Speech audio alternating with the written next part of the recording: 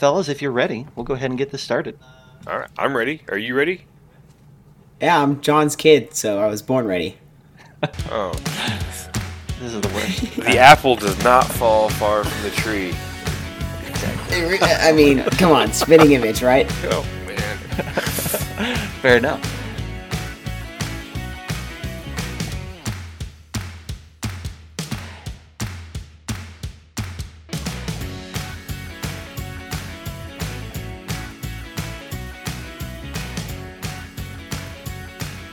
Hello and welcome to the Bite Size Gaming Podcast, the podcast that's serving up a buffet of RPG topics to get you through your week. My name is Zach, and the hosts joining me this evening are Master Troy Sandlin. And what should be your honorary title for the evening? Is it Junior Dwarven DM the second, the second coming? I think it should be Esquire. Esquire. Oh, I like that. Yeah. Yeah. We've got for a very special News Day Tuesday. We've got John's son Gabriel in here with us. Yeah. Welcome, howdy, Gabriel. howdy. Yes. This is going to be interesting. Now, I know that we had a pre-show or we had a preamble before this show where we ran over what everybody was going to do and, you know, what news article you have, Gabriel, and all that. But I'm going to go off script for a second. I heard a story a week or two ago about your dad TPKing your adventuring party. Yeah, actually, Yeah. I am a part of his Friday game, but I was out of town whenever it happened. So I come back and I find out my entire party's dead, me included, because he was kind of, zombieing out my character. So my character was kind of just He killed your character monotonously. while you weren't even there? Yeah, he did. That's cold. Now, His own he kid, made it right? seem... Yeah, he made it seem as though this was a reasonable course of action, and it was the fault of the party, not his own, that this happened. Is that how you saw it, or did you see it a different way? I mean, it's always different from the player's perspective, right? Because, I mean, if a artifact does 93 points of radiant damage to your entire party, and every single one of you fails, there's something up, right? You're saying it was rigged, and you didn't appreciate that. Oh, I do. I think like 2 or 3 people failed, and then he was like, all right, entire party fails. And then everybody died. I'm feeling like this whole story now from John is now, how does they say, sus. A bit sus. Yeah. It is quite sus. DM of the year, huh? Not only did he TPK his home game characters, but he killed his own son's character while his son was away. Yeah. I know, right? Wow. I couldn't believe it myself. Now, he implied that you were all very happy to. I mean, there was shock and all that, but that you are moving forward and it's going to be smooth sailing from here, and that he has things in the bag that will rectify and justify him in your eyes moving forward. Is that the case? Yeah, actually, our entire party is back. So Okay. none of us are technically dead. He was able to revivify the fact that he completely just destroyed our party, but he was able to revitalize it and bring it back. We had to turn back time because we didn't know the effect. Our bodies were ash, so we didn't know what effect it would have if we just, brought ourselves back to life. Now, do you feel like that was a give me on his part to try to dig himself out of a hole that he had made? Definitely. Do you feel like maybe Mama Dwarf had something to do with this? Like, you killed the boy's character. You better fix it. I think that if he hadn't brought our characters back, he would have gotten some pretty frustrated players that night. So he had to scramble and find some way inside the story that, because it's in Dragonlance, so we used a time turner to go back in time. Oh, okay. Very, very interesting. Stealing a little All right. Harry Potter action. So Yeah. I appreciate that we're getting We're getting a lot of good info here. John is in chat as we expected. So this is beautiful. Man, as soon as he suggested that you would perhaps come on tonight, I'm like, we're gonna get the real scoop. So I'm so glad. I knew this was gonna happen. You see, he's gonna try because he's with the Herald's Guild, right? He can't lose what good reputation he has. But me, I mean, I'm able to tell the truth. I can come out to the masses, and I can say what really happened. That's an interesting thought. Is that John has? You're describing your dad as one might a politician on the campaign trail. Yes. Yeah. He's pushing for that DM 2021 title. Yeah, he is beginning his campaign for 2021 DM of the year. Fascinating. He has begun his campaign. It all makes sense now. He flaunts it around the house plenty. He's like, I'm the DM of the year. No. I can do what I want. Yeah. So all the table tents and stuff that he made at the last in-person Winter Fantasy was just his attempt at kissing hands and shaking babies. All right. I do. He is my blood. He is my flesh and blood, and I also don't want to get grounded. Too late.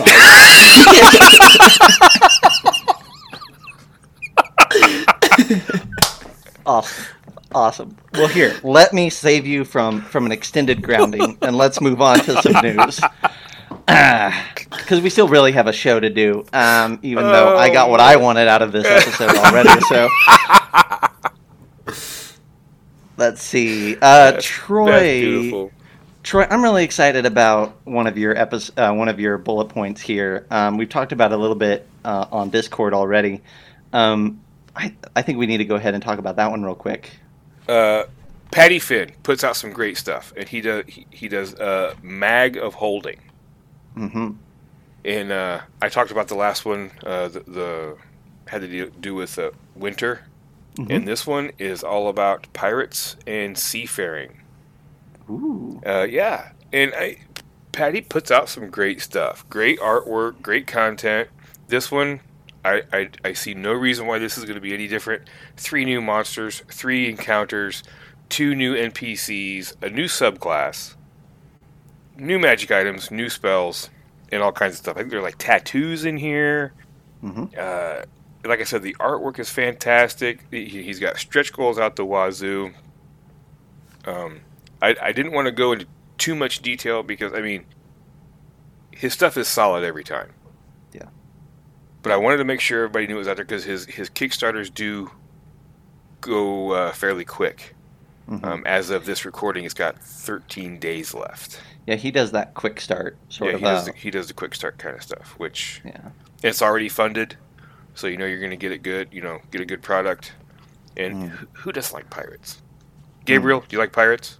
Of course, I love pirates. So there you go. There you go, Dwarven DM. Your next TPK can happen on a pirate ship. Yo-ho, it's the pirate's life for me. Awesome. Gabriel, do you have a news article for us? I do, actually. So, I recently read that there's going to be a Avatar, The Last Airbender RPG. Ooh. I'm excited for it. I watched The Kid as a show with my family and actually recently rewatched it. Fantastic, beautifully animated. The story's fantastic. It'll be following the actual show and the continuation, Legend of Korra. Never really got to watch Legend of Korra, but from what I've heard, it's fantastic. Kickstarter begins August 3rd. I think, personally, it's going to hit it. It's going to knock it out of the park. I think this is something that people are looking for. The series is starting to come back. People are starting to show more interest into it, even, a couple of years after it's been released. Magpie Games is who's making it, who's releasing it.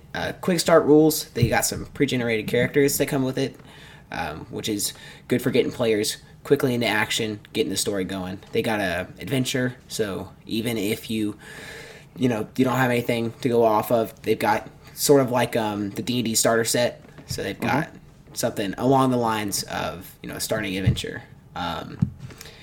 Something called the Forbidden Scroll. I don't exactly knew what that was, but from what I hear, sounds like an enigma, and I always love a good mystery.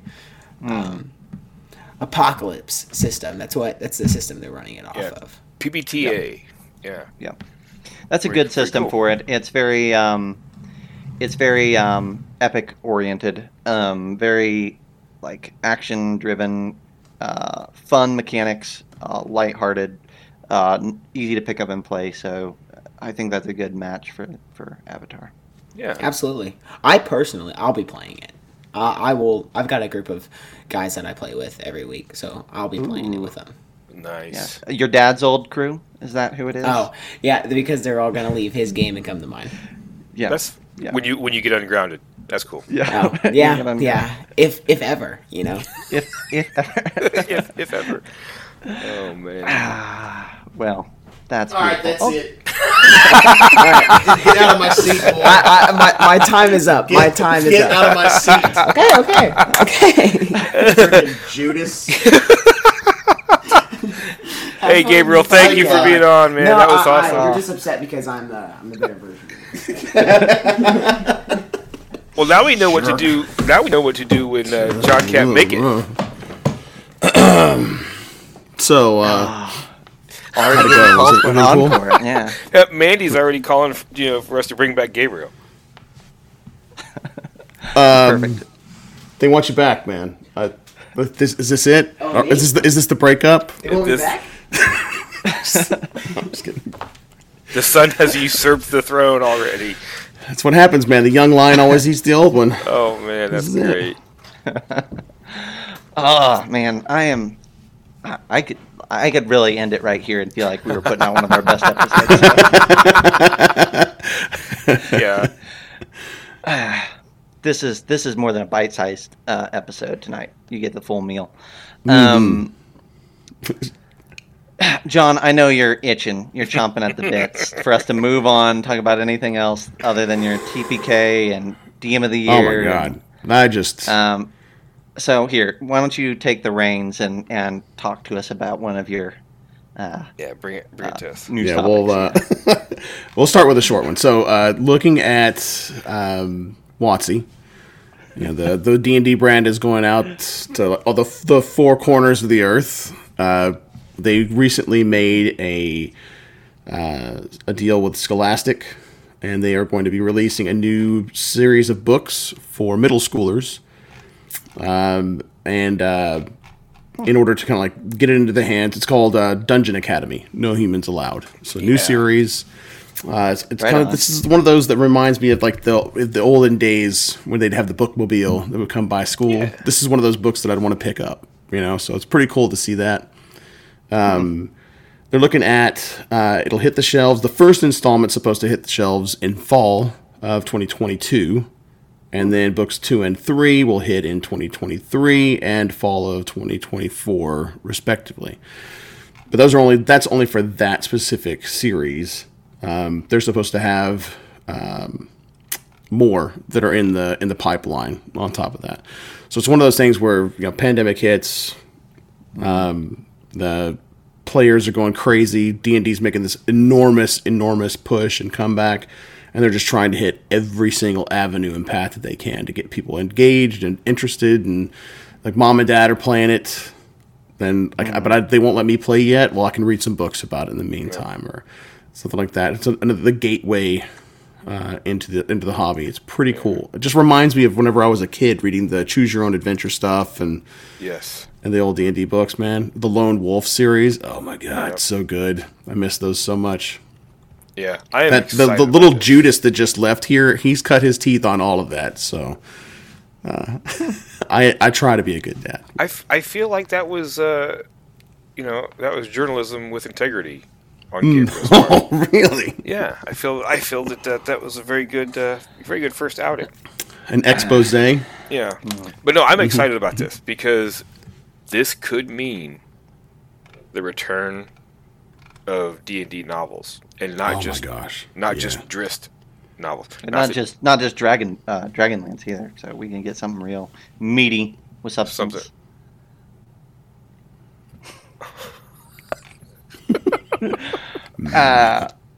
Here's what I like about this book. One of the adventurers is an owlbear with sideburns. Side feathers. And as a matter of fact, that owlbear, I believe, is vegan. Oh my. Yeah. Interesting. And one of the characters in this book is a mimic. Yes. Oh yeah, I saw that the book that was the mimic. Yeah, and they've got there's a kobold, I think, that's part of the party. Yeah. It's cool. I mean, it's got the makings of the kind of thing that you'd want to be reading in middle school. You know. Yeah. Oddball ragtag group of friends that, like it says, no humans allowed. So, you know. Yeah, it's all the monsters. It's all non-humies are members of the brigade there. You know, and let's be honest. We're probably all three of us are going to buy this book. Yes. You two have a cover story though. I don't anymore. My cover story is now 20 years old. That's fine. Everybody has the heart of a kid. So, I mean, that's how I used to use her, you know, even before she, you know, even cared about what was on the movie screen. I used her to go into Disney movies to not look like the weird guy. Awesome. Yeah. Well, cool. Awesome. So we're getting another avenue into the hobby for kids. That's perfect. That's what we want. Yeah. Let's see. You guys have so many things here. Here, tell us another one. Tell us another story, John. All right, you got it. All right, so new Kickstarter that is currently live, 29 days to go, has more than taken care of their pledge goals. Bantam West, 2 to 4 player game set in the wild frontier. The trailer that they've got attached to this thing is brilliant, and it sucks you right in. This is a board game. Ages are 14 and up. Playtime's looking like an hour to 2.5 hours, from what I'm seeing here. There's quite a bit of setup, but they've got multiple modes that are associated to the game.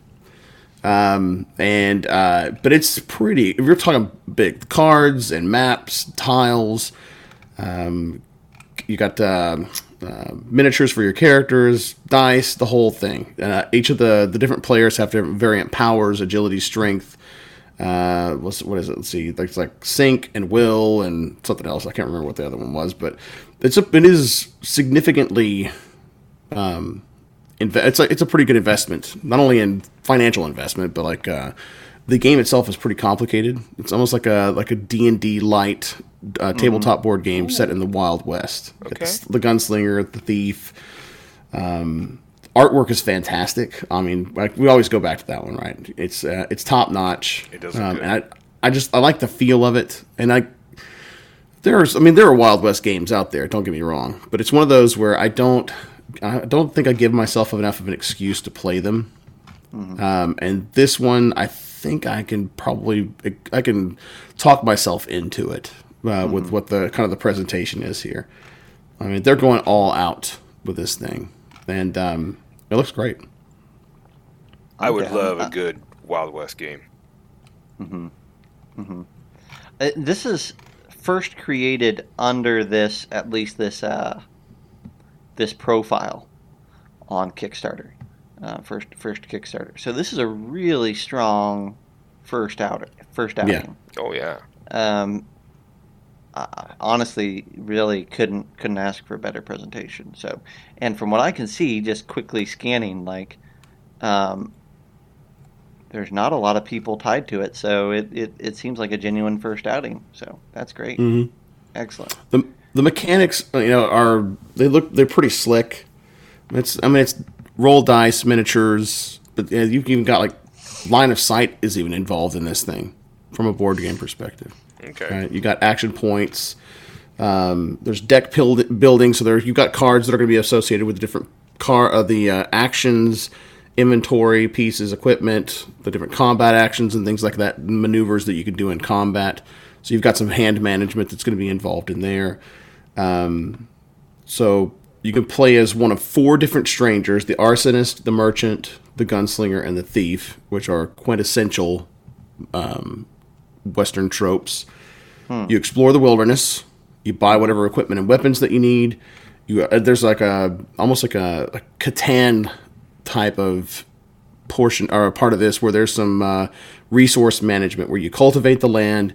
You make the wilderness your home. You build and place cabins. You generate resources and shelter and offer shelter to others. And then you can even go to the local saloon. You can recruit riders to work within your posse. And I mean, this thing is it. I think the thing that I like the most about it is it's not only is the presentation, it looks Western and it is a Western and all that stuff, but the mechanics are like dig deep into to give you that feel when you're playing it, right? It's very Western in the way that it plays out mechanically is what it looks like to me.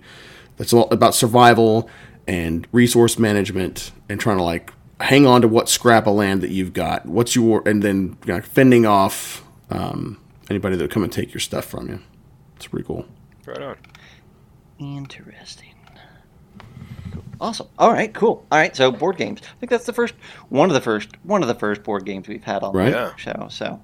I was thinking about that too. Whenever I was looking through the Kickstarter stuff over the past week, it's like we do a lot of tabletop RPG stuff, but I mean, we want to give everybody a little bit of bite of everything. Then we want to toss some tabletop stuff, or board game stuff in there too. Heck yeah! And this was a good one. Yeah. Good outing. Mm-hmm. So, let's see here. Troy, you got a few more in the pipe here. Yeah, and now I will tackle the one that you alluded to earlier. Yes. Keith Baker, along with Imogene Gengel, and someone who is very familiar with Zach, Andrew Wyszynski, got together and worked on Dread Metrol. Eberron meets Ravenloft. Mm-hmm. And not just the little blurb that was in the Van Richten's guide about Seer 1313. This gives a really cool way to connect a full-on domain of dread if you want to go that route. You don't have to. There's other ways you can play this. But it dropped today, and it somehow magically appeared in my hot little hands.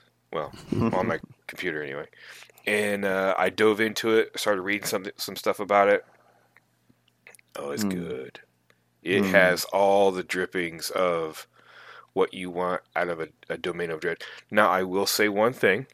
It is very similar to the domain of Kartakas.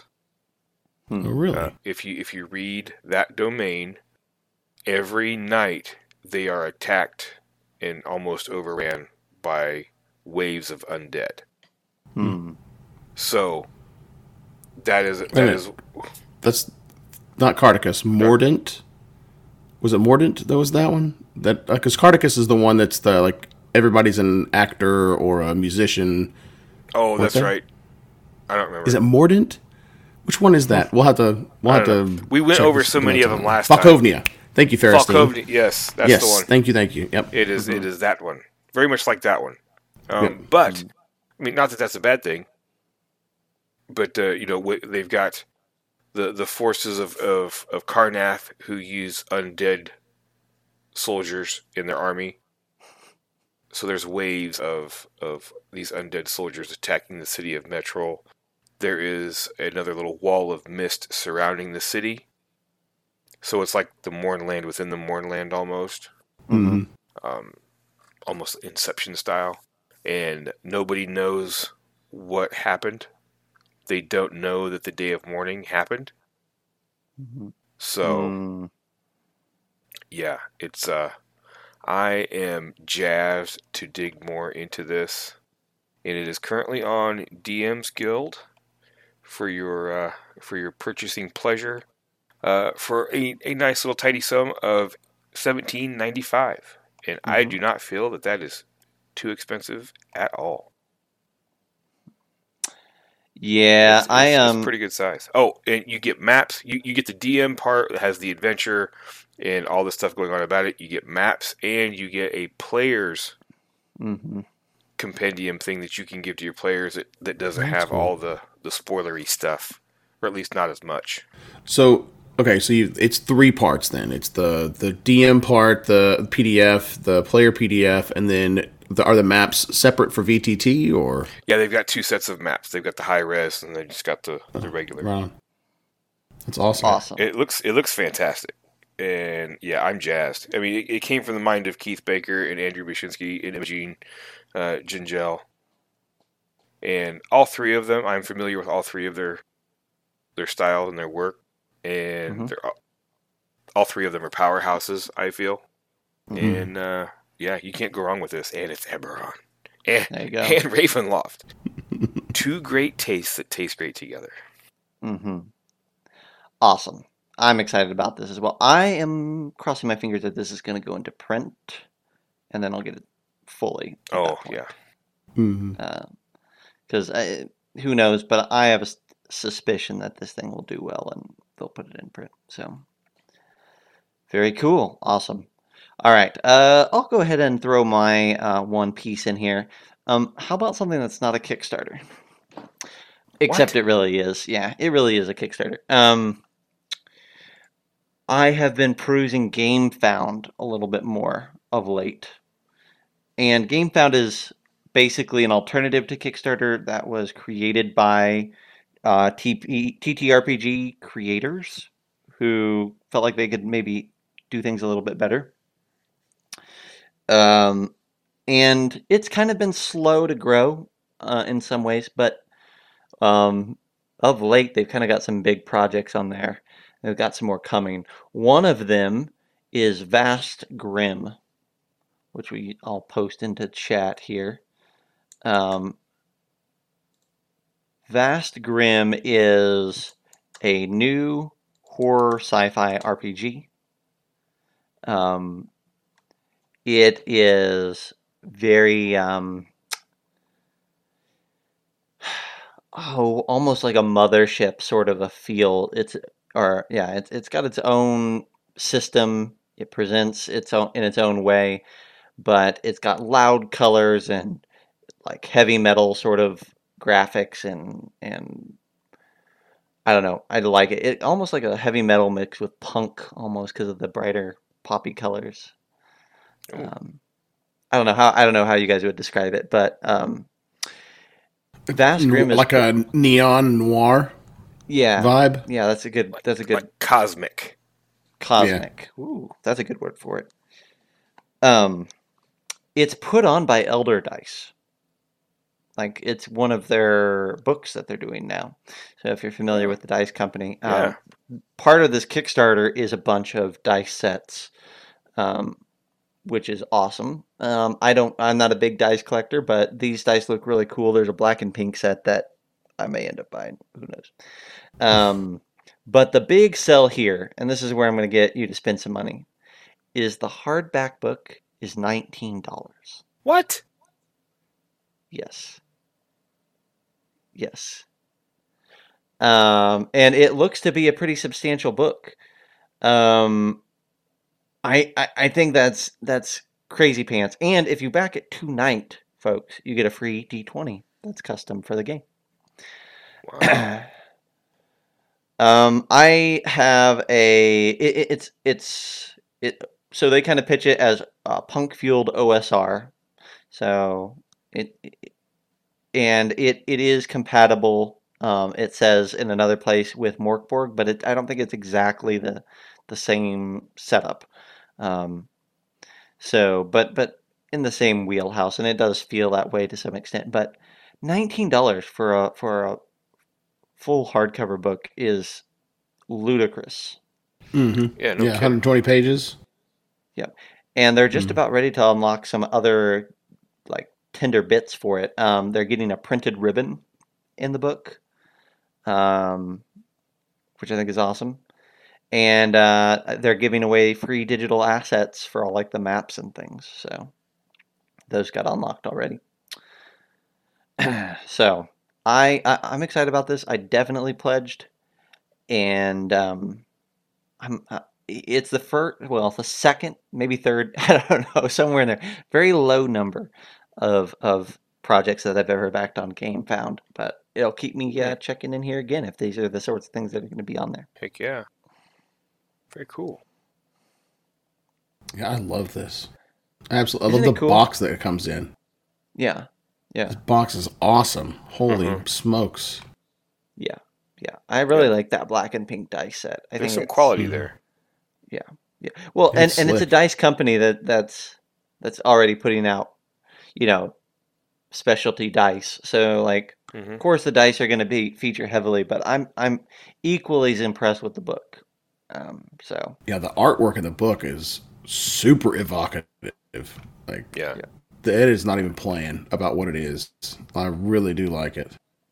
yeah. This is a day one drop, and it's made almost $80,000. So That's got to feel it's good. it's gonna do all right, I think. Mhm. Alrighty. So that was my one. I'm trying to keep tabs here. Troy, I think you still got a couple, Yep. and John, you still got one. Troy, go ahead and give us another. All right. Well, this past weekend at the virtual D&D weekend for July was the debut of the Mist Hunters alternate campaign that Mm-hmm. features the Domains of Dread from Van Richten's Guide. So, of course, since we've been talking about that quite a bit lately, I felt the need to talk about that, and I got to play this time and not run. And one of those sessions that I played in was ran by none other than the Dwarven DM himself. And it was a lot of fun. Now, I will tell you, the first, the season kicks off with an epic. An epic is a multi-table interactive event. But this is an epic unlike pretty much any epic I've ever been a part of before. This is more like what the D&D Open for Dragon Heist was. Lots of roleplay, lots of exploration, lots of interrogation and things like that. Trying to maneuver your way through a grand masquerade. But before you even get to the actual gameplay, you create your character at the table with the DM guiding you through a Taroka reading. And it's not like, set in stone. This is, we draw this card. This is what you have to do. It's inspirational. It's they draw the card. They explain the card itself, the suit that it's from, and then you can derive the direction you want your character creation process to go for that aspect. Like it will be for your class, or even a dark gift, or things of that nature. And so you go through the process and you create your character, and it does a nice job of binding your players together. You are all supposed to hail from one of the domains for this campaign. It was a lot of fun. The epic was pretty cool, very interesting, very new, very unique. The next adventure, the last curtain. Mm-hmm. The final curtain. The final curtain. A lot of fun. A few twists and turns, that you don't expect. Pretty cool with that. I will say, without giving any spoilers away, I will say the Universal Monsters universe, the failed one, and League of Extraordinary Gentlemen, Avengers, and that's all I'll say. It kind of, but like I said, a lot of There's fun. a Marvel crossover in Mist Hunters? Well, Is that what you're saying? Captain America shows up. He's bringing back one of the Infinity Stones, and he gets sucked into the mists. And interesting. Yeah, it's going to be on Disney Plus. I thought I would have seen that from some. Listen, I mean, this just lends itself to the quality of our show that you're hearing about this here first. So. Yes, I mean, this is breaking news. Breaking news. Wow. I think this is all like going to be in the second season of Loki. Whoa. Yeah, Oh my I gosh. think it's all. Yeah. Wow, that's a Well, hot take. you know what? I thought we were doing well, but I didn't know. Like we, this is this this is another several steps ahead of what I thought we were at. Yeah. So Yeah. I there we mean, are. you know what they say: fake it till you make it. That's right. Uh, but a lot of fun. That would Check be an it. interesting way to dress up this news section. Is if every news article, every news session, we falsify one news piece entirely and Five just truths and a lie. Is that Fudge. that's what the show turns into? And yeah, you gotta pick. that would be great. That would be a great yeah. So we're getting a Teenage Mutant Ninja Turtles RPG. Yeah, Teenage Um, Mutant Ninja Turtle. That's what the Witchlight thing. yeah,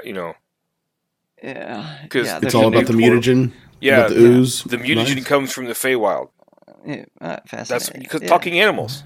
Yeah. We've had Wow. Batman Ninja Turtles crossovers, we've had Power Mhm. Ranger Ninja Turtle crossovers, It's the time for next step was D&D evidently. So yeah there we D and go. D. Yeah, it Yeah. was either going to be in the Witchlight campaign, or they were going to try to stick the turtles in with all the other talking animals from Rime of the Frost Maiden, but Hmm. they moved really slow up in the cold. Got it. All right. Well, there you go. So that was our 10th news article. So here we go. Yeah. John, you got some new maps for us? Oh man, this is the one that I'm really excited about. All right, so I think I've made the decision to do an annual Strahd Must Die Tonight Oh, session, 4 to 5 hours. Try to clear the entire thing in one go. And now I know what I'm going to be using to zhuzh it up this year. Benios Battle Maps has this YouTube video that they'd used to publicize it, and it is freaking amazing. Dude. Like no joke. I'm like stupid stoked about this thing. And then apparently they have a Patreon, and they make these live action or animated battle maps. They also do animated scenes from not only from Castle Ravenloft. They've only got floor 1 done so far. I mean, at least that's what they've shown that they've released so far. But they've got Argynvost, they've got some of the different villages. They've got the windmill. They've got whichever the name of the hill, Yester Hill, where they've got the Gulthias tree is up there. And what they've done is they've created 3D rendered environmental models of these really, really important sites, right? Like the Wizard of Wines is in there, but it's not just the external shots; it's the internal shots too. So if you want to use it for your players as a way of kind of like giving them that extra, just so they have a really like immerse them even more into what's there, right? You want to go from theater of the mind to like really having a very solid aid of the kind of stuff that they're seeing in there.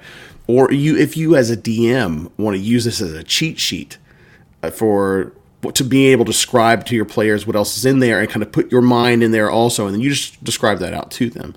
But man, the video that they put out there for the Ravenloft first floor is just so freaking good, and it looks I've run the castle so many times now in 5e. I've probably run through it maybe 6 times for other people that I pretty much have it memorized. And as he's going through it. They go through it from the front gate through the courtyard, room by room. Look up at the stairs. I keep expecting what's his name, the dark elf that is Strahd's his right hand. I keep expecting him to come down the staircase, and then you turn the corner and you look in the dining room and there's Strahd playing the organ. I was like, oh my god, it's so freaking good. You've got to check this thing out. If you are into Curse of Strahd at all, this video is fantastic. Now, the only thing that makes me even a little bit upset about it is that it's not a game. This would have been like a first person shooter, not shooter, but like a first person kind of game would have been phenomenal for this thing. But yeah, really, really good. Cannot recommend it nearly high enough. Yeah, the music is really cool. It's all good. It's pretty cool. Mm-hmm. Yeah, and it's kind of like acted out. It's not like there's kind of like a quasi story to it. Yeah, you'll have to try to you'll want to check it out, and I'll ruin it by trying to describe it. It's way better watching it in person instead. Yeah, I hadn't seen this before tonight, and it is really well put together. And Yeah, geez, and brand new too. Like only 2,400 and so views. That's what crazy. kills me is how this guy has like no following whatsoever. The battle maps are top down, and you can also render them out to where they can be, but they're animated, right? You could slap those into Roll20 or any like you can. Well, I take that back. I'm not sure if they're immediately importable into Roll20 yet. I'm still kind of looking into that, but they definitely have. They've got it set up to where you could do it as a tabletop on your. Like for those that have an animated tabletop or like a PC tabletop in their homes, this is one they can have like a live action top-down map, right? So I'm trying to figure out exactly because they've got still images that are 4K and they've got virtual tabletop size also, but they've also got animated battle maps that you can use instead. And oh man, and so the Patreon is like $4.50 per pack, but the way that it works is you have access to everything that had been released so far. So you spend $4.50 on this thing, you've got all of the Strahd stuff that's been released, all of it. Wow. It does not include the scenarios, or not the scenarios, but the scenery. The animated scenery is not in there, but there are things like Valaki has some scenery in there. The windmill's there's like it's an animated windmill spinning and doing a rotation around it. The YouTube channel has got a ton of the videos already out there if you want to check them out. Yeah, very cool. This is the bomb. I love it. That's mine. Awesome. That's amazing. Very cool. All right. I think last but not least, Troy, you got another announcement here. I do.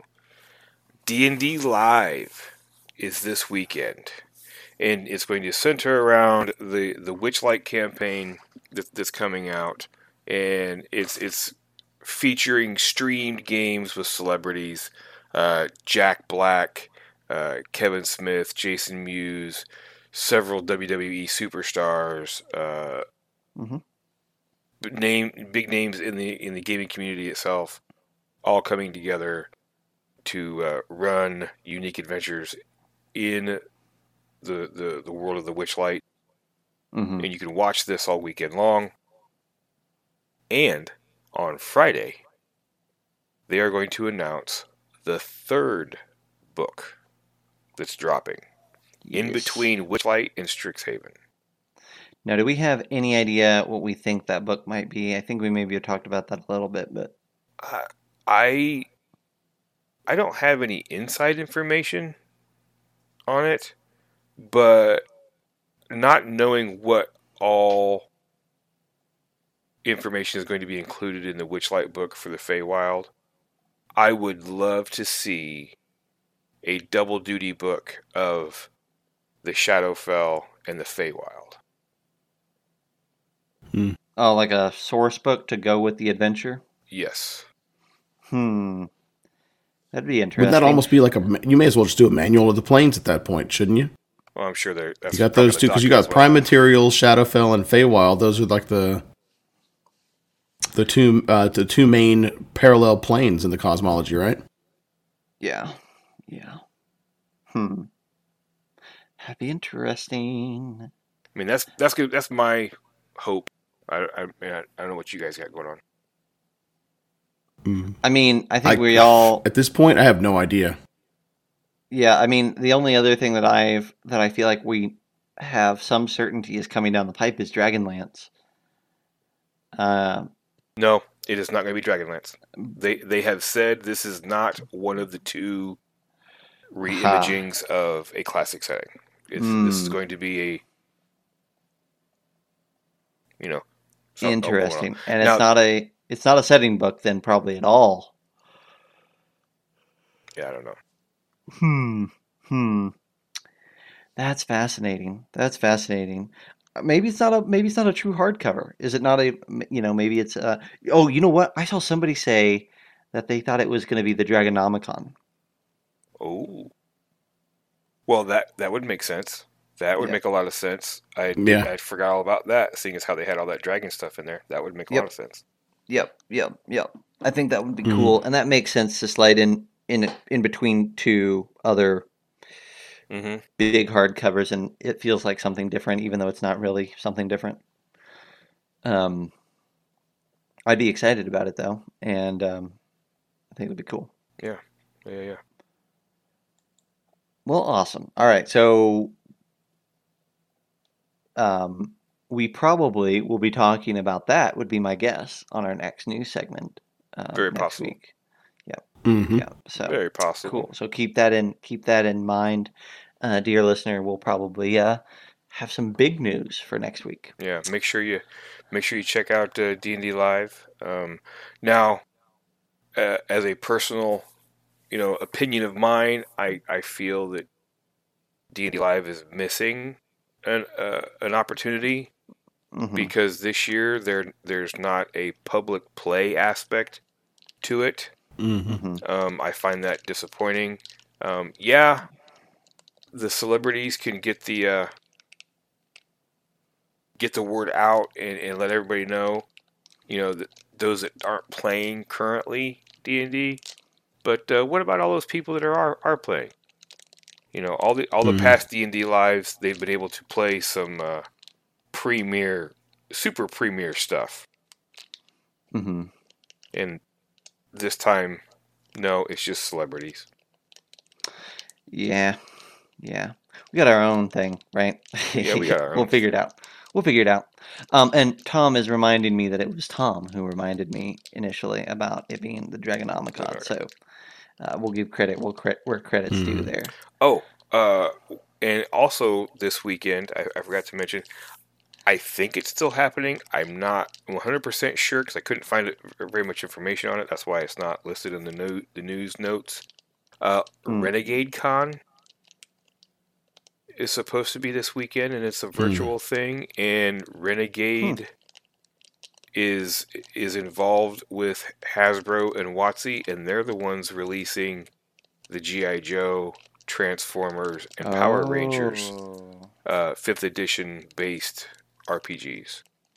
Yeah. So that was supposed to be going on this weekend, but when I went to go see about a virtual ticket, which tickets are free, but if you have a virtual ticket, there was supposed to be something like for drawings and Hmm. stuff like that. I got the message that it was canceled or no longer existed, or the page no longer existed, or something like that. So I was Really? I was in a hurry, so I really didn't follow up on it. Hmm.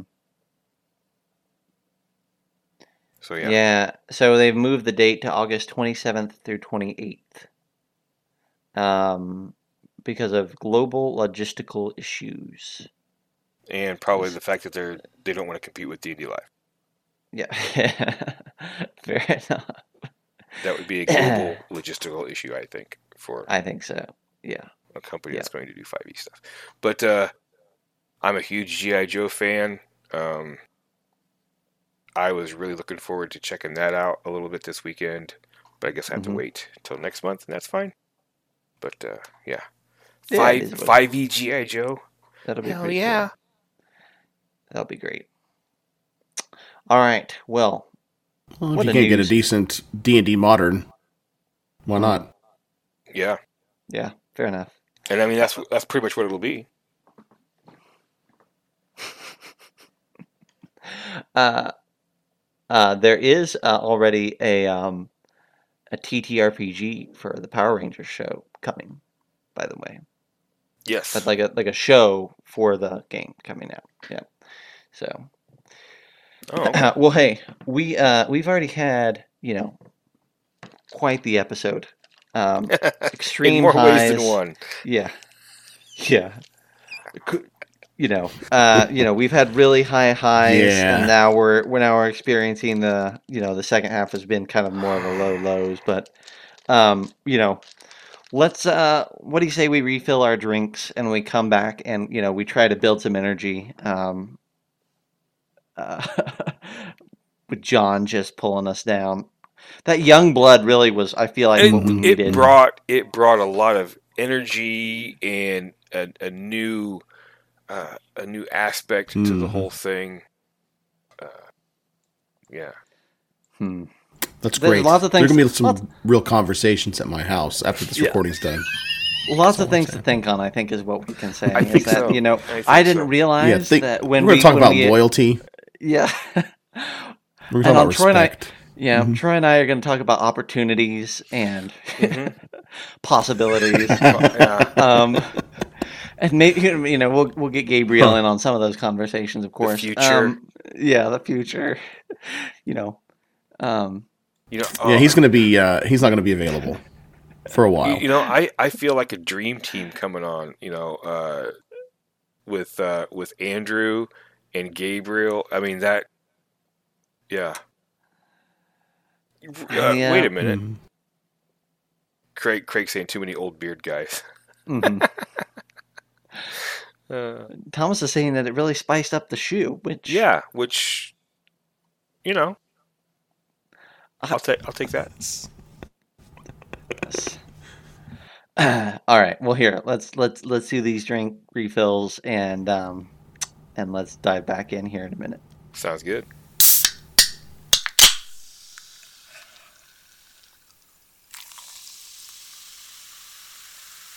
And we're back. Drinks refilled. Troy's bladder emptied. That's right. Hummingbird bladder. Yes, Oh yes. that was the yeah. So this is the first time that we've kind of regathered the clans Hmm. Too for long. several weeks. Mm-hmm. It's been quite some time. Yep. But and I almost didn't make it back for tonight's stream, but it was a close call, but it worked out. So we now get to chat about prep. Rep. It's my Now, favorite subject. I'm so I excited. I know. I was like, well, Troy and I talked about having this discussion a couple of weeks ago. And I think I said then, like, if we do it without John, it's a 10-minute episode. Hmm. So, you know, Yep, that we tracks. got to bring the expert in, or at The least some patient is more like diversity. it. Yeah. So, I think that what we're going to find tonight is that we all have various degrees of preparation for a module. I think we maybe talked about this way back in an early episode with relation specifically to convention play. But this is just more in general, like, what are our priorities for preparing for a game? Mhm. And what things do we cast aside or let the dice fall where they may? And I think if I was going to say, like, what the objective of this is to showcase the wide variety of options, right? Yeah. That there's not just one way to do it, but maybe you'll find some through lines, some common threads tonight of like, oh, Yeah. they all, even though they have different very degrees of preparation, at the end of the day, these things are always there. And I think that we could probably actually yeah. categorize these things too, right? In regards to the kind of prep that you have to do is based on not necessarily just the game that you're running, but what you're running it, who you're running it for, and where you're running it at, right? Yeah. The home game, online game, convention game. don't Do you think know. that there's enough of a distinction between those three? I don't think so. I'm going to be honest. I don't think so. Maybe that's one of our differences, right? Like that John can categorize and Zach can't. It's all the same as that. There you go. Fall bass backwards into mine. Evidence A for John over preparing is that he has categories. I do actually. There is a difference between the three. Well, here, so let's do this. You know what? That is true, though. There is a difference between the three. You know, the home, con, and online. Mm-hmm. To me, there is. For a con, I can give you that. For online versus in person, there's definitely a difference between those two. Mm-hmm. Well, let me ask you this. So let's just take stock for a moment here. Mm-hmm. Let's pretend that you are going to run for a non-convention online game. So I think we all have those games or have had those games in the past few weeks. So you're running games online for some of your buddies. Okay. Pre-written module or custom? So let's say pre-written, yeah? Sure. With maybe some adjusting, some customization that's been done to it, but not a from scratch campaign. Yeah. And I think Troy does shorter sessions, but let's pretend that we do a 4-hour session. How much would you prep for a 4-hour session, John? We talked about this before. For my weekly game, it was all most of it was front loaded, where it was, here's my concept, here are all of my notes. I kind of like have the threads. A lot of it was like reading the module was part of it, or at least reading a good portion of it to get an idea of what it was and where it was going. And then there was like taking notes about the changes that I wanted to make, the way that I wanted to make it unique, customize it, kind of, but the way I wanted to kind of like co-join it with the world that was different, things like that, right? So it was that front end. Divide that up ballpark into like, if you were to think. Like how much time on the front end that it took me? Yeah, well, like if you need to do it that way, say how much time on the front end, and then from week to week, how much extra time. Okay. Yeah. On the front end, it probably took me anywhere between 20 and 25 hours total. Okay. And that was prepping the maps and that kind of got in there. But now it would shock you. Like maybe 30 to 45 minutes before the game. And I'm talking about like day of. What I'm doing is I'm going back through my notes that I'd already written, and then like maybe I'm in the shower or I'm cooking something for the family or something like that. And maybe thinking about, what would be a really cool idea is whatever. And then it's a quick, like I've got notes on my phone that I'll type up really quick just so that I don't forget about it. And then it's just a matter of, because everything's bullet points instead of like a full 50,000 word, diatribe about something. So it's just bullet point, hit these beats.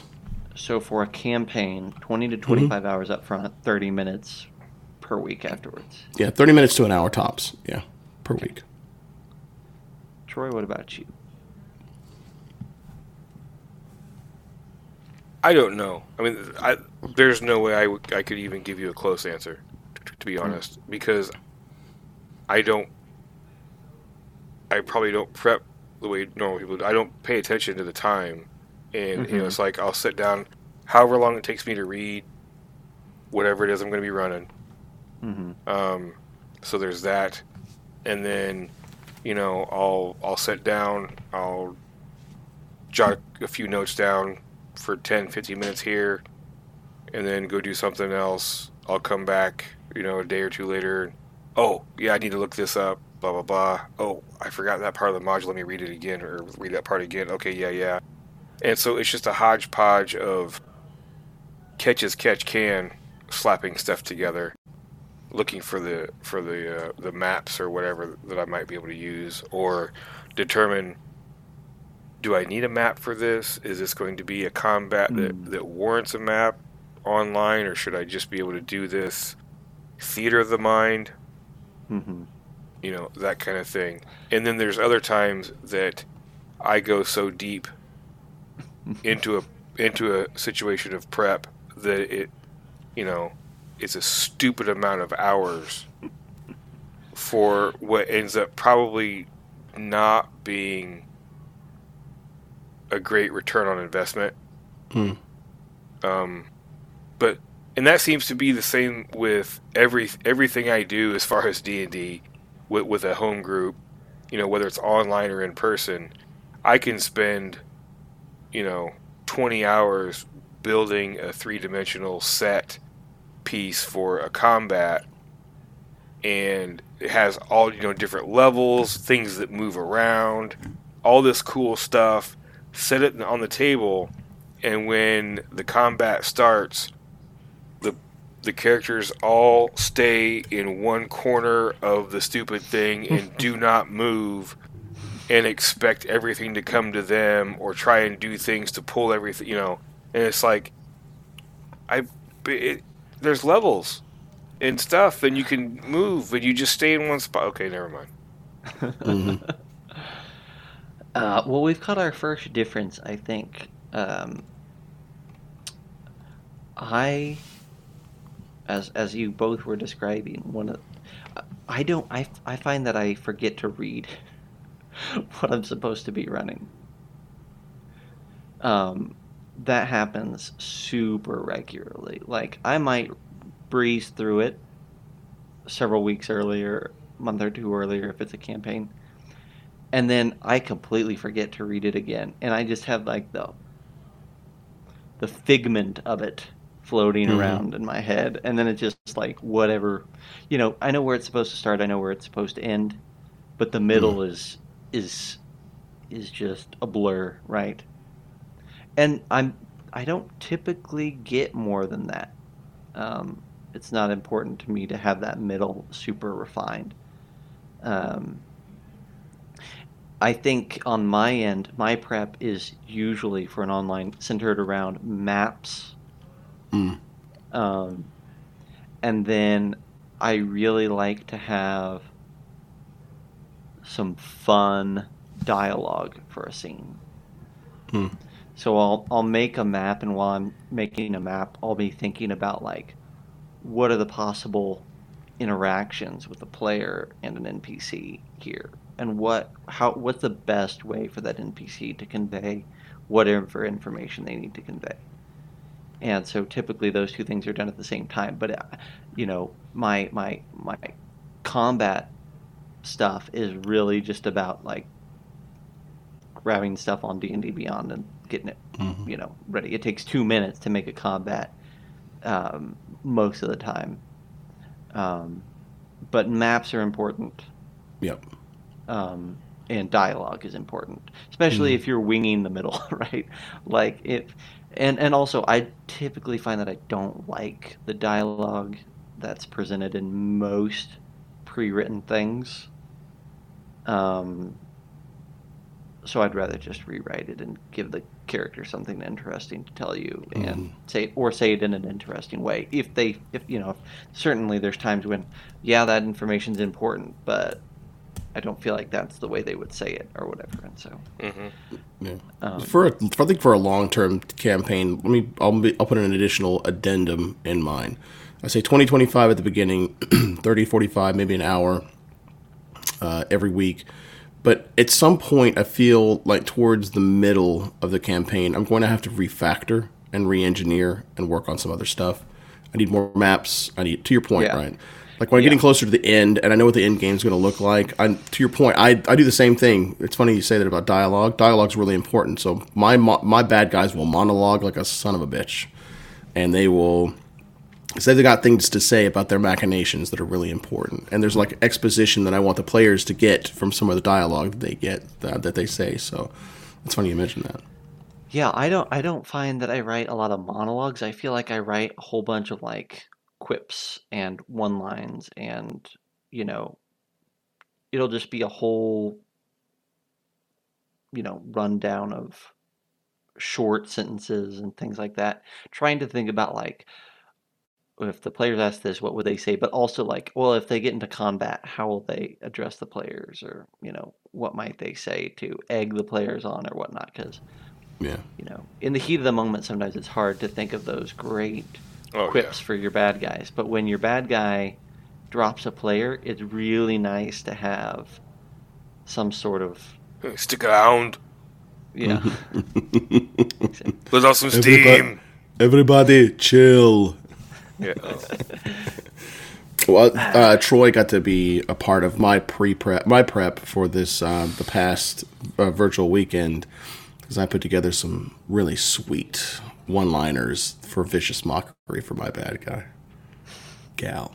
You know you enjoyed it. Some of them were pretty good. May the fleas of 1,000 camels infest your armpits. You know you liked that. That's so old.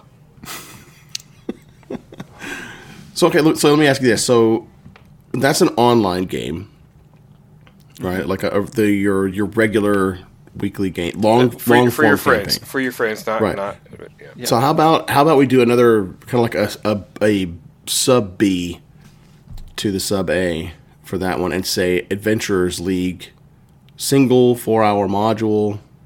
Usually they're like 25 to 35 pages long. What's your prep look like for that, Zach? Probably about an hour and a half, maybe 2 hours. If I'm making maps, probably two hours. Yeah. That's reading the module and everything? Yeah. 2 You hours, suck. I'd say. You Now, suck so you know, much. if I might get super invested, but in a map. But typically, what I try to do is like, and I know we have some players in chat, so you're gonna learn a Zach secret. If I read the module and the map required to tell that story is super complex, there's a high degree of certainty that I am going to rewrite parts of the module to make a simpler map feasible. Right. So how could that What was I just is- saying about like honoring the AL, the synergy across the board? There's synergy, but there's also like this is a bunch of wasted effort. Oh, so as an example, House of Lament.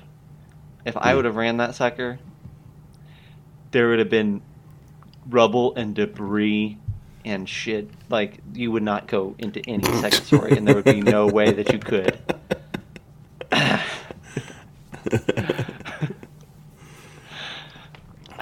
I hear that 2 hours. Are you sirens kidding in the me? distance. Yeah, that feels about right. Yeah, I mean, because I'm going to read my it, and it's going to take me, 30, 45 minutes to read it, and then it's going to take me about 30 minutes to feel halfway okay about maps, for the most part, and then another 30 minutes to get, comfy. God, I wish I could read through an entire module in 30 minutes. I Yeah, can't. me too. I can't. I can't. I Well, can again, read a novel What all you easily. care about really is the beginning and the end. Oh man, I don't though. Like to me, the details are important. Well, listen, it's not, I'm not saying that they're not important I'm to being you. I'm a just saying little like bit that's facetious. Being a little bit facetious. But what I care about is how I'm pulling people in and how I'm pulling them out. I'm relying on my ability to be flexible in the middle and also to wing the middle. To kind of read on the fly and solidify things and lay the track in front of the train, so to speak. But the middle isn't nearly as important to me, so I probably don't. I skim it. We'll put it that way. you know what? I will say this though, and I'll go into the detail on my prep for it too. But it doesn't really matter how much I prep. I still feel unprepared whenever I come to the table, just because that's just a me thing. I know that that's like neurosis talking, but I'll tell you when I feel better after the first session though.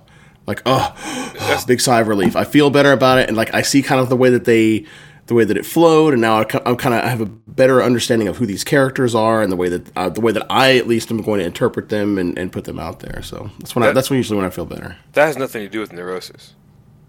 That is all about not being egotistical. Is how I see, because I'm the same way. It doesn't matter. I mean, I've been doing this for a long time. Every convention I go to, every online event I do, even every session I run for my friends, I'm always nervous a little bit before that first session. Mm-hmm. Just because it's like, did I get it? Did I understand what this adventure is trying to convey? Did I do the maps the way I needed to do the maps? Mm-hmm. Do I have all the stuff I need to have done to the right degree in order to give somebody a good time? And you don't know that until you've played that first session. Because if you know that before you've played that first session, then you might be kind of full of yourself. Because you know that there's a lot of times that you've, even going into it, you're like, man, I really hope I prepped enough. You're going to miss stuff. You're going to forget, oh, I forgot that one ability of that one NPC. Oh, well, they had fun, you know. Mm-hmm.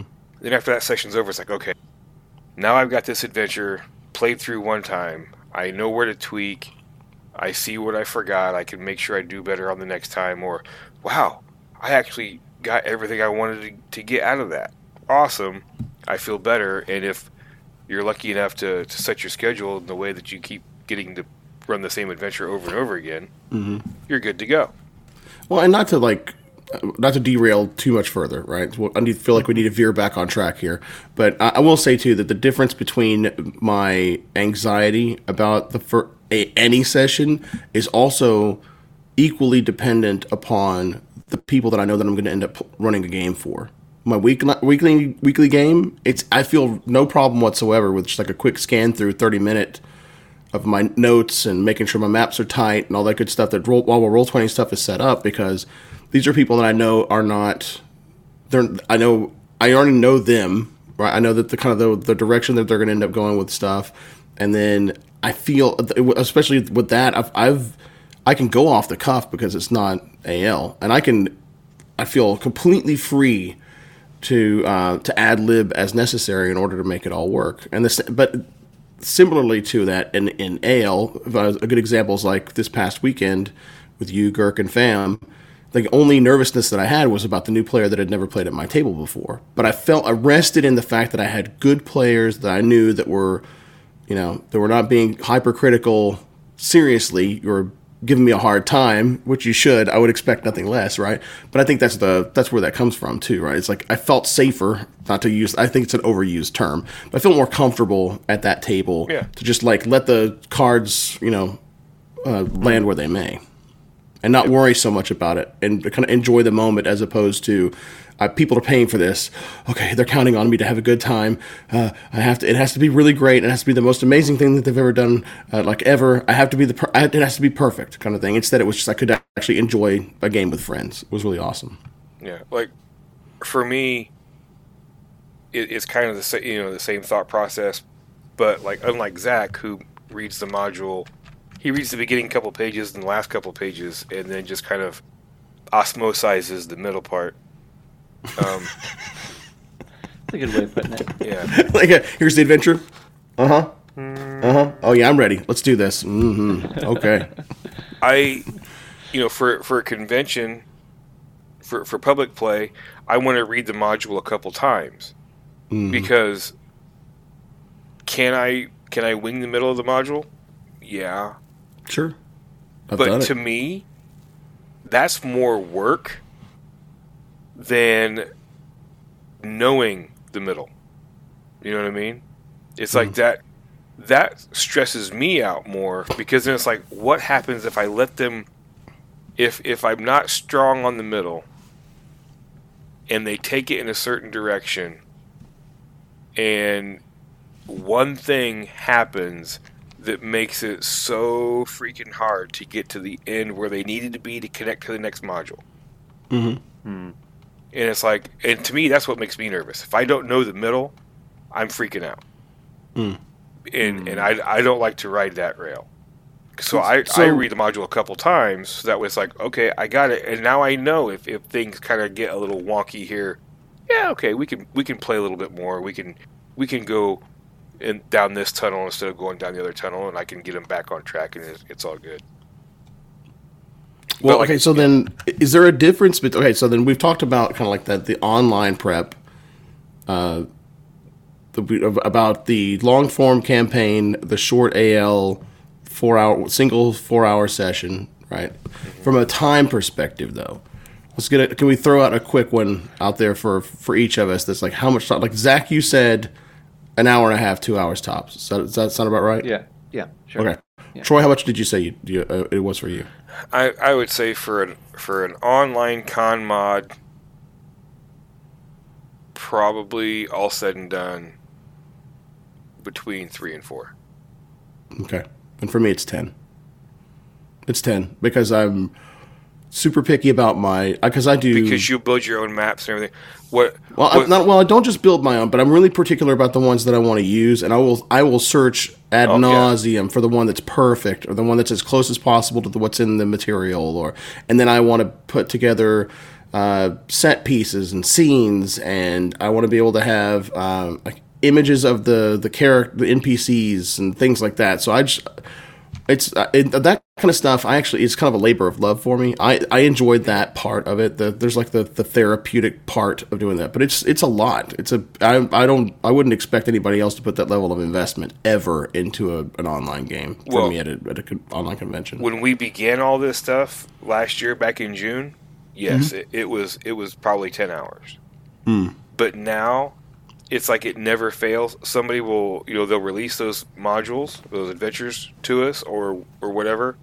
And between you and Mitch and, Krishna and a couple other people, the way you all jump on those things and create a map so fast, man, and throw them up in for the rest of the community to use, it's like, awesome.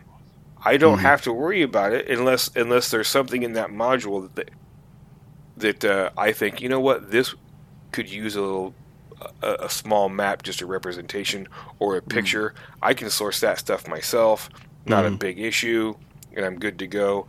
But yeah, if it wasn't for the people that make the maps, redo the maps that we are given, to the degree that they do them in, I'd still be at the 10 hours because I'd still be having to make all those maps and all that stuff like everybody else. But I rely on the skills and abilities of my co-DMs a lot when they're making those things, and I just I'll take that, and I might change some stuff, but Well, that's one of the things I think that's a really, really important thing to call out publicly whenever when it comes to mind, is that the Baldwin, the Herald's Guild, Merle, the Herald's Guild community, when it comes to prepping stuff and saying, I spent 5 hours on this map. It's not, I spent 5 hours on this map to make my game awesome and my game more special. And then they hold all the cards close to themselves.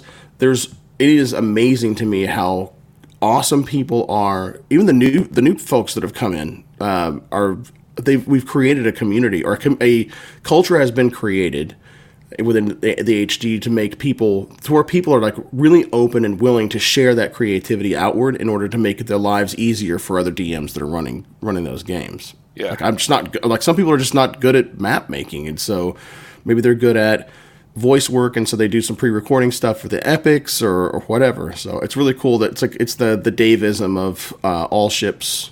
A rising tide raises all ships. Rising tides floats all, or raises all ships. Yeah. Yeah, and that's what's great, because I don't know how many times it's like, and the idea of, I'm an old guy. I need to have work smarter, not harder tattooed on me somewhere, because that's my mantra. But I'll bust my butt and I'll tweak and zhuzh a module I have set up on Roll20, and I'll make sure I run that for the next 2 or 3 3 months. And then we're going to drop a new premiere module. We're going to drop 10 of them this show. I'll do that one, please. And I'll work and I'll fuss and I'll add over stuff one. to that over one, and I'll just keep it rolling. And I can do that because of the foresight that I have pounded into my head, and I'm riding on the backs of these awesome individuals that are in Herald's Guild that we can beg, borrow, and steal from each other, and slap each other on the virtual back and high five each other and say thanks for that. You made my life easier, and that's the way we all are. We'll do session zeros with each other, where we, one DM runs for a table full of DMs, and if you don't think that's scary, try it. Oh my God, what a clown show! Or better, My personal favorite is to sit around and just talk the module through. Yeah, the round tables. Do a round table, or just a bounce back and forth Read between through. a couple people doing it. But yeah, that's the kind of prep that to me is invaluable and saves me from having to do 10 hours per adventure per event. All right, Because so that's what it used to be when it was in person for me. Yeah. More than 10. So we've gone over. Zach, help me out here. So we've gone over those. What else? What are we missing? I know we've got like in-person convention play. Is there anything else that we wanted to cover inside of this that I might be missing before we move on to that? Well, and or I is there think anything that you wanted to add? No, I think we've kind of hit it. Is it seems to me like one of the priorities. If you haven't heard this, if people haven't gotten this yet, is maps are a huge priority, at least for the three of us, right? Like so far, there doesn't seem to be a discussion about like, well, maybe I won't do maps this time, right? Like and I'm assuming, John, that you had some maps ready to go for Mist Hunters. Oh yeah. Well, one. So there's one big set piece that requires a grid map. Yeah. Everything else was fluff stuff, fluff scenes and all that kind of stuff. Yeah. But for a series that touted itself to be Theater of the Mind exclusive almost. Yep. Still had to break maps, that grid right? out. So priority A is maps so far. Getting something look good. Does that change as we move into in-person stuff? Does that priority change? It does. Do you think so? It does because. Okay, can we do it like this? How about, can we do this really quick, if you don't mind, as a thought experiment before we kind of to dip our toes into it? Our next big in-person event, hallelujah, is Gen Con. So can I posit it to you like this? Since the two of you are going to end up running games at Gen Con, and unfortunately I won't be, but I'll pretend that I'm going, right? Even though I'll be going to Origins. Are you going to prep for your one game trilogy or whatever it is that you're going to end up doing? And how is it any different? Because we've already talked about the online AL 4-hour. Now, how are you prepping for an in-person 4-hour AL game? Troy? Okay, for me, I already know what I'm running. Well, I kind of know it. I'm running Learn to Play at Gen Con. And I want to, doing it online was way different than it's going to be doing it in person. Online, you wanted to pull the technology factor out of it because that was a hurdle that people had, that had never played D&D before, they'd never operated on a virtual tabletop before, so they didn't know. So you want to make that as much theater of the mind as possible. Maybe, have something that you can throw pictures and stuff like that up there to help with your descriptions of things. But in person, I want to go all out. I want to build 3-dimensional set pieces for at least a couple of the things that are going on in the adventures that we're going to be running, because you're in person. There's people that's going to be sitting around the table. There's going to be miniatures and stuff going on. And to me, when you're online, learning how to play D&D, it's about learning how to play the game. It's about learning what all this stuff means and how you role play and interact with each other and things like that. When you're in person, you have to have the toy factor. You don't have to, but the toy factor grabs the person that's walking by with a handful of generic tickets, looks over, what's all that on that guy's table? I want to play what that is because I don't know what it is. Boom. And you can still do all the stuff that we did online in a physical table, but now you've got some tactile things to mess with too. And it's not a barrier. The electronic, the virtual isn't the barrier now, because all they have to do is reach out, grab the mini, and move it. They don't have to worry about anything extra. So I want to put a few more bells and whistles into it. Do I need to? No, I don't. I can draw a couple decent maps and take those, bring some miniatures or whatever, and still be good to go. and still help people understand how to play the game and all that good stuff. So, but aside from that, for me, it depends on what convention I'm going to and how I feel about that convention. Because there are some times that I will say, you know what?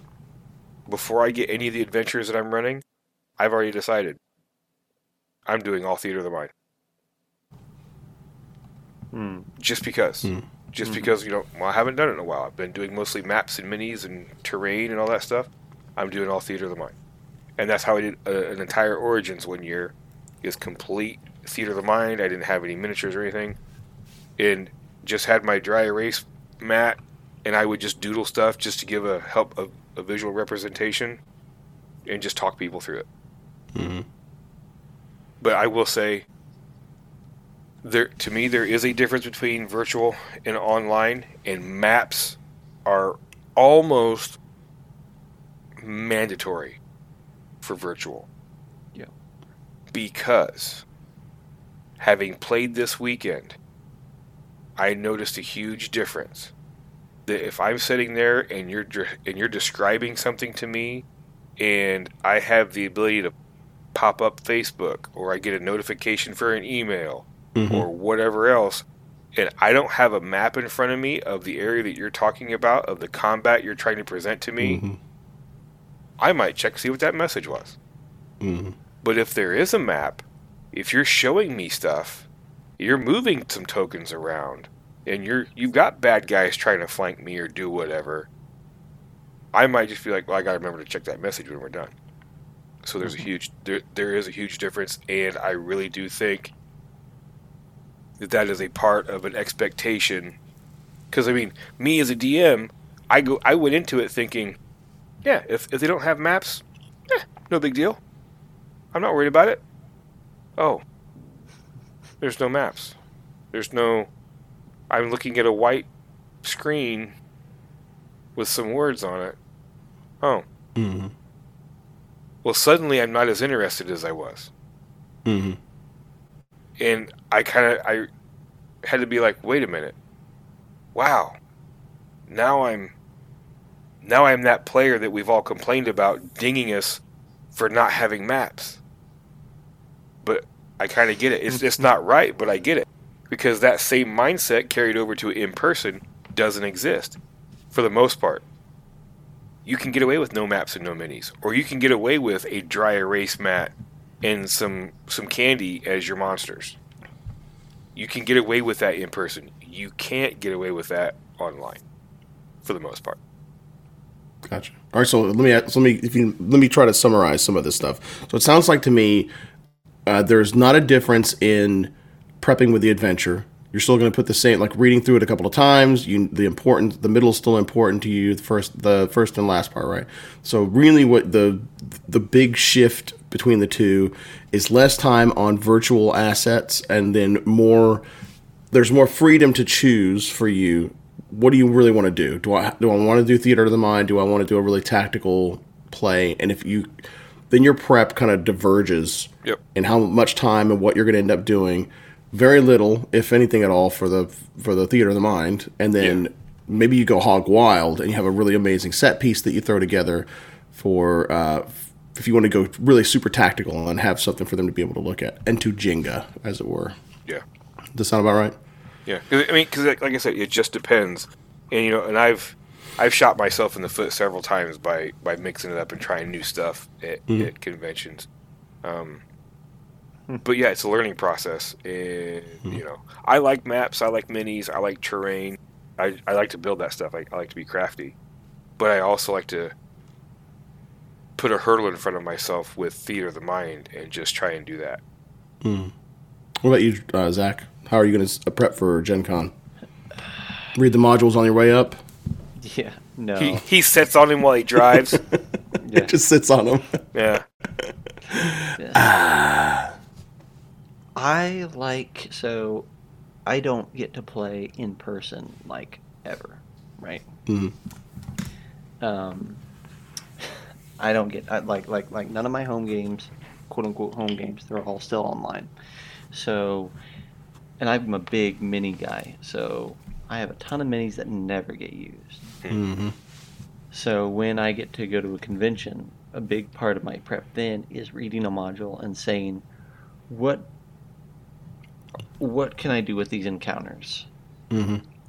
And going out and pulling out bunches of minis and saying, okay, I'm going to bring, I have this, I have this, I have this, maybe some few terrain pieces, but really like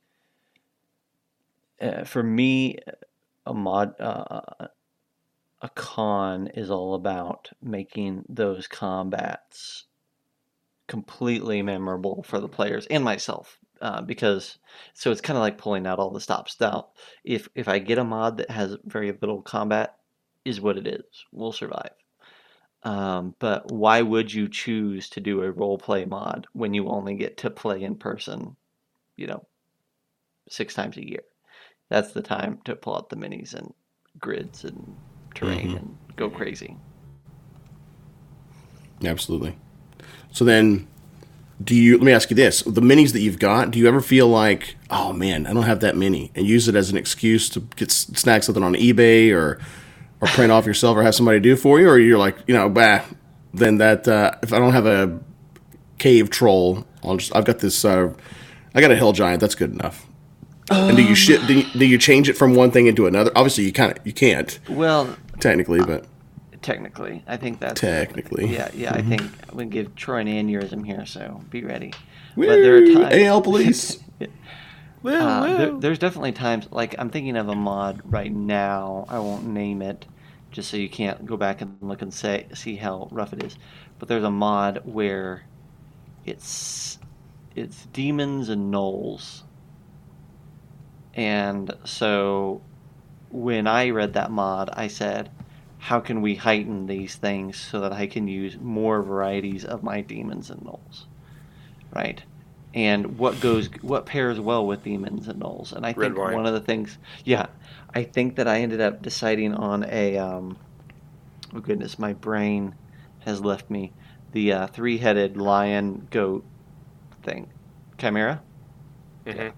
Mm-hmm. I think I decided that a chimera would work really well, and that would give them some like aerial support, and it would be fun. And so there wasn't a chimera in the mod, but there was when I ran it because I had a great chimera mini, and I was like, this is going to work really great for this combat. And it did. So yeah, there's variation and tweaking and whatnot. And there are times, John, when I'll go to the store if I Mm-hmm. really feel like, you know what, it's important. This is an important mini. Mm-hmm. I'll go to the store and get it. Yeah. So. I make mine. Yeah, you do. Do you paint them also? Oh no, I do paper minis. Oh, paper minutes. Yeah. That's right. Yeah, we've. Yeah. Yeah, I mean, yes. that's Which right. honestly is the smarter way of going about it, doing it, especially at a con. There's less crap to lug around for sure.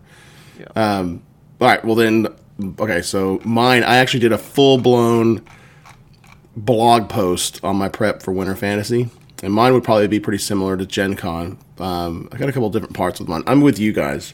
The prep for the adventure on the back end with the reading is exactly the same. Some of the stuff that I'll do also is, you know what? I'm gonna throw this one at you. I also I walk more at a time. I eat better, and I lose a little bit of weight before I get there because I usually stand the entire time, and I don't want to murder myself whenever I'm playing. So that's actually one of the things that I'll do is I'll exercise ahead of time. So that's like something you guys may not have considered, but I do tents, monster tents that hang over the Dungeon Master screen. I will sometimes do scenes that I will put on the Dungeon Master screen that are not like the generic scene of the dragon flying and that kind of stuff to make it more atmospheric. Like whenever I did Descent into Avernus, I had the Avernus like fire and brimstone kind of stuff to kind of create more of an atmosphere there. So I did tents for the monsters and for the players to kind of use that as an initiative tracker. I'm with Zach. I've got a ton of miniatures, and if I probably will go to eBay and and get more miniatures way faster than Zach will. I may like, oh, no. It has to be this specific thing. It's got to be a troglodyte. It can't be, I can't just use some generic miniature. I've got to use the right one, right? So I'm really, really specific about that. I'll do maps. What I started out with in Winter Fantasy was like bringing my tactiles, which were those modular dry erase grids, which were great. The problem was it sucked for having to let me draw all of this out again, and that took like anywhere between 5 and 10 minutes or however long it ended up taking.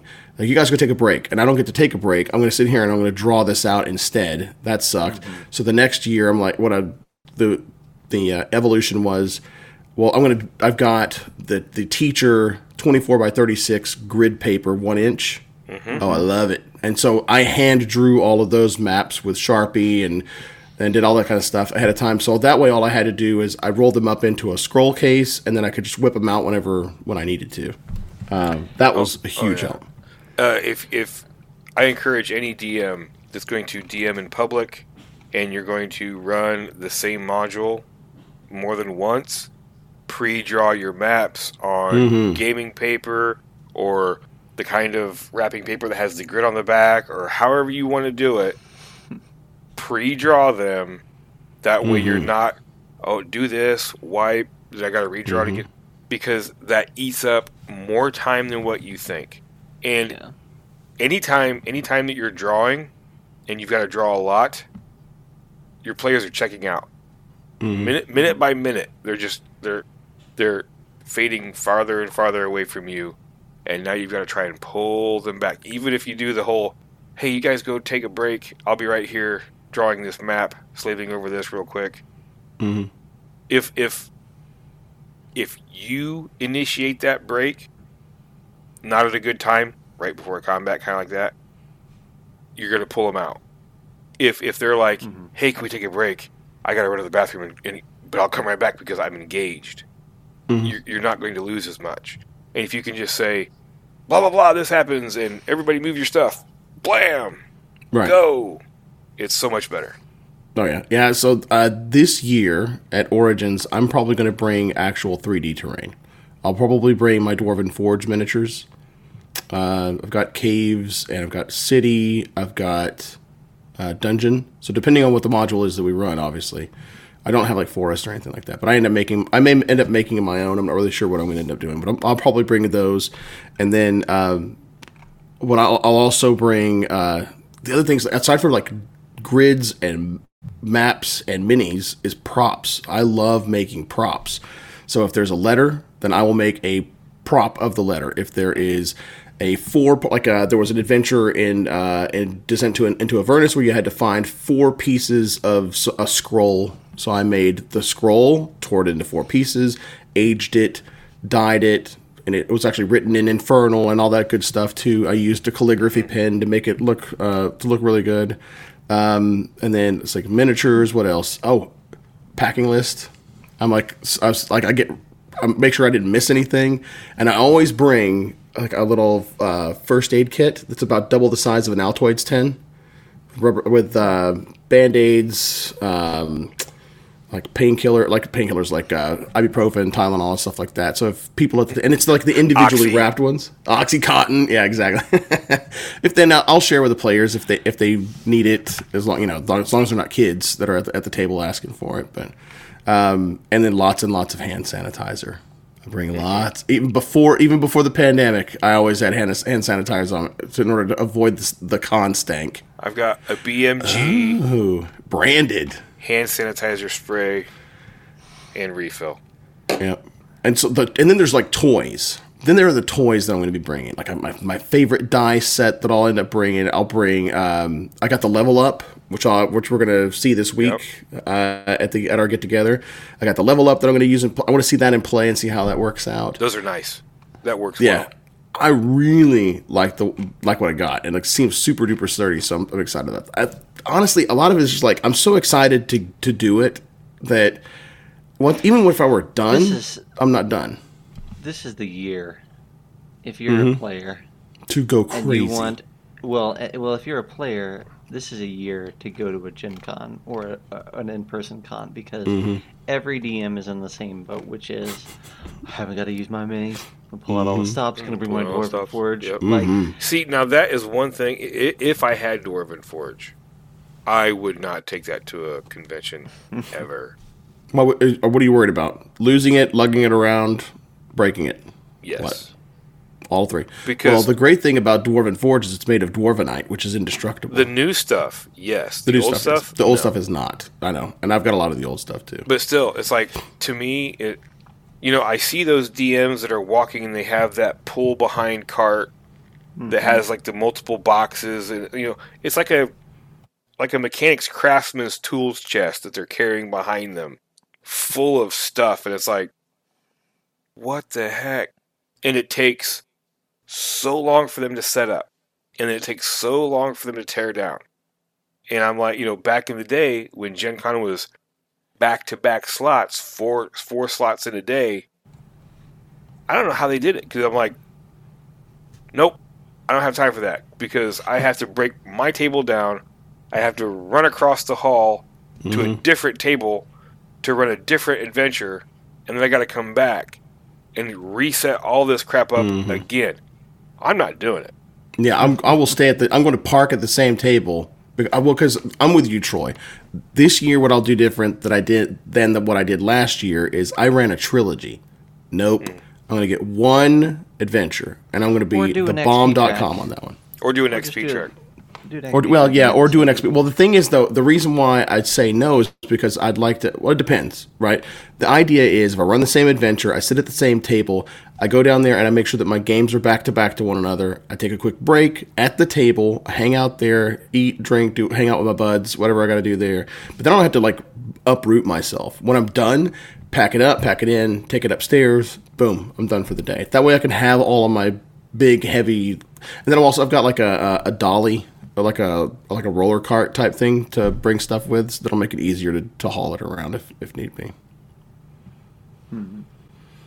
Yeah, Mitch was saying that Winter Fantasy is going to be insane. I've been saying it for a year. It's going to be a friggin' rager, man. I cannot wait for Winter Fantasy. I'm doing Origins this year. That's like the one in person that I know that I'll be able to do. Winter Fantasy, man. I'm gonna go friggin' hog wild. That's actually the other thing. I tried the thing that I did last year. I feel like needs to be kind of a tradition for me, at least, for Winter Fantasy, and that's to do something nice for all of the other DMs. Just some like little thing that I could do. It wasn't really that big a deal to me, at least. The table tents, all in all, took me about 4 hours total, and it was like 80 to 90 of them that I made, and I just pumped them all out. Really, really, really quick and dirty and easy. But I don't know. I liked doing it. So I'm still trying to figure out exactly what that's going to look like this year. I think you should just stick with table tents because they don't last. And we've got new seasons. So you might as well, because the table tents were cool. Everybody loved them. There's no because if you keep trying to one up yourself, you're gonna blow yourself out. What shirt do you wear? 50 people. Yeah. I don't know. I've been thinking about it. Maybe. Go ahead, Zach. Well, I was just going to say, I was just going to kind of tie us up here and say, I think that we've covered quite a bit of prep versus under prepping, over prepping, and things like that. I've seen a lot of talk about, you should prep. Your prep time should be no more than half of the time that you're going to be at the table, or the prep time should be twice equal as long, to the time. Yeah, like I'm here to tell you, like this is not like you can find plenty of people, even in our chat, who have the same thing. So this isn't abnormal, but none of us get bad scores, and we all prep at different lengths. So yeah. Prep to what makes you feel comfortable, and one time you're going to prep for 8 hours for a 4-hour mod. Another time you're going to prep an hour for a 4-hour mod, and somewhere within that time frame, you'll figure it out for yourself. You'll figure out where your home's at, and you're gonna be right in there all the time. Well, then there's also what I call vampire prep, and that's where it's like the little bitty things that you do, where like like you're watching YouTube videos, part of like YouTube videos and things like that, and you're getting ideas from those. You weren't going into that for prep, but then you're like, oh, dude, and then you write some things down, and that's part of your prep. It's like that ongoing absorption of like being a better DM and making your games better. Listening to this podcast, wink, nudge, nudge, right? It's that kind of stuff. This is all part of the prep because it's all part of that improvement. That's all you're really trying to do is make the best game you possibly can. That's what the prep's there for. And if we're counting that, then I'm prepping probably 10, 20 hours a week. Every week. Darn tootin'. Whether I got a game or not, because I'm always listening to something. Yep, that's right. Absolutely. But, there is also something to be said, a different topic, but similar, would be things that you prep that end up being a waste of time. Because there are things that have zero return on your investment. And it's always changing. Yeah, so. I think that's probably a good one for like a part of a full blown side topic for sure. Oh yeah, an after dinners. Yeah, we could do that because man, there's been times I have jumped down a rabbit hole so hard, and case in point, I built an Oracle of War. Yeah. For Winter Fantasy. Yeah. And you know what it did? It sat on the table. It sat on the table. And what a bummer. And people looked at it and be like, oh. And it's like, okay, well, that didn't get quite the... I mean, listen, man, WotC didn't send this to us in a care package. I did have people come up, it's like, wow, that's cool. Where'd you get that? It's like, I built it. You built it? Oh, my God. Right. Then they're impressed. Yeah, I had a couple DMs, like, take it to their XP track and use it. Oh, that's cool. So that was kind of cool, but I mean, I still have it. It's still all put together and everything. But yeah, I mean, it ended up. I started out, got about halfway, and I'm like, this is probably a waste of my time at this point. But I was already in too deep. I'm like, screw it. I'm just gonna keep going. So I went ahead and built. I think I did count. I had 23 hours. Boy. Into it with everything, and probably about $100. Wow. Yeah. Yeah. There's. I don't know that I would have a whole channel on that, but like Joe's in chat, so I could say, there were whole mini games that I built for their last middle mid campaign that they never touched. Right. Like I had a whole mining game. Because I wanted mining to be memorable, right? And like they could have crafted their own like magic item basically from it, and it was the whole thing. And that's they prep, skipped man. over the whole thing. So right? That's more than 2 hours, man. Well, I want to recount. That's a rarity. But I was really I was gung ho about a lot of things, so it's just one of many.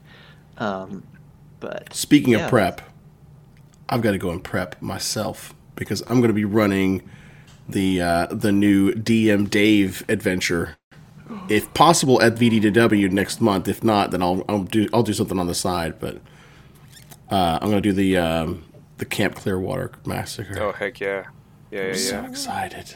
Now before we head out, Mitch did say something. He said but I had fun making the Oracle, and I did. I had a blast doing it. I learned some stuff, learned some new techniques of doing things. Worked out some problems that were frustrating me with how to get things to look, and I had a good time, and I don't regret doing it all. If my mindset was totally, this is going to make a game better, I've now learned that nope, that's a waste of time for that goal. But I had a good time doing it, and I think it's pretty cool. One of these days, I'll get around to setting it up in a neat little setting, and I'll take some pictures of it, and I'll post it in our Facebook so people can see it. But yeah, that'd be cool. There's a lot of stuff there. But yeah. All right. Well, I think that was a full topic on prep for various places and stages. But I think that'll do us for next little bit. We may, every time once we hit con season again, we'll be talking about all of this again because we'll be talking about what did you prep and how did it go and things like that. So we get some opportunity to kind of touch base on some of this. And I cannot wait until we get to do a Gen Con roundup after show. Yes, an after show. Yes, I will be doing the interview. How's that sound? Since I won't be able to. Yeah, that's There true. you go. That's true. All right. Well, hey, if you enjoyed our chat and you want to hang out with us, whether just online or even in person at one of these conventions we've been talking about, you can head on over to Facebook and give us a follow there. I feel like we've also been remiss in not reminding folks that if you are listening to this as a podcast or Twitch, subscribing is a good deal for you and it's a good deal for us. On your end, it keeps us easy to find, and on our end, it puts us higher up in people's feeds. And on as a podcast, you can even do one better and even leave us a review, which again kind of goes towards that, getting us in front of more people, which is great. And we do pay attention to those, and we some of our days got warmed just the other day when we saw a new review come in, and that was always nice. So we do read those and share them back and forth with each other, and it's great every time we get one. So well, hey, John, Troy, thanks for hanging out again, and look forward to the next time. I see Master of Dungeons. Oh man, there were so many people in the chat today. Craig, Girk, Joe, Ferristine, all sorts of folks hanging out. Aiton. 307. Yeah. Yeah, Mitch is in it. Yeah. Joe Rasso's out there, yeah. Yeah, Joe's in there. Yeah, we had 307. So yeah, man, it was awesome. Thanks to everybody for sticking with us through this recording session, and we will see you next week or Tuesday. That's right. Have a great game, everybody. Absolutely. You guys stay safe.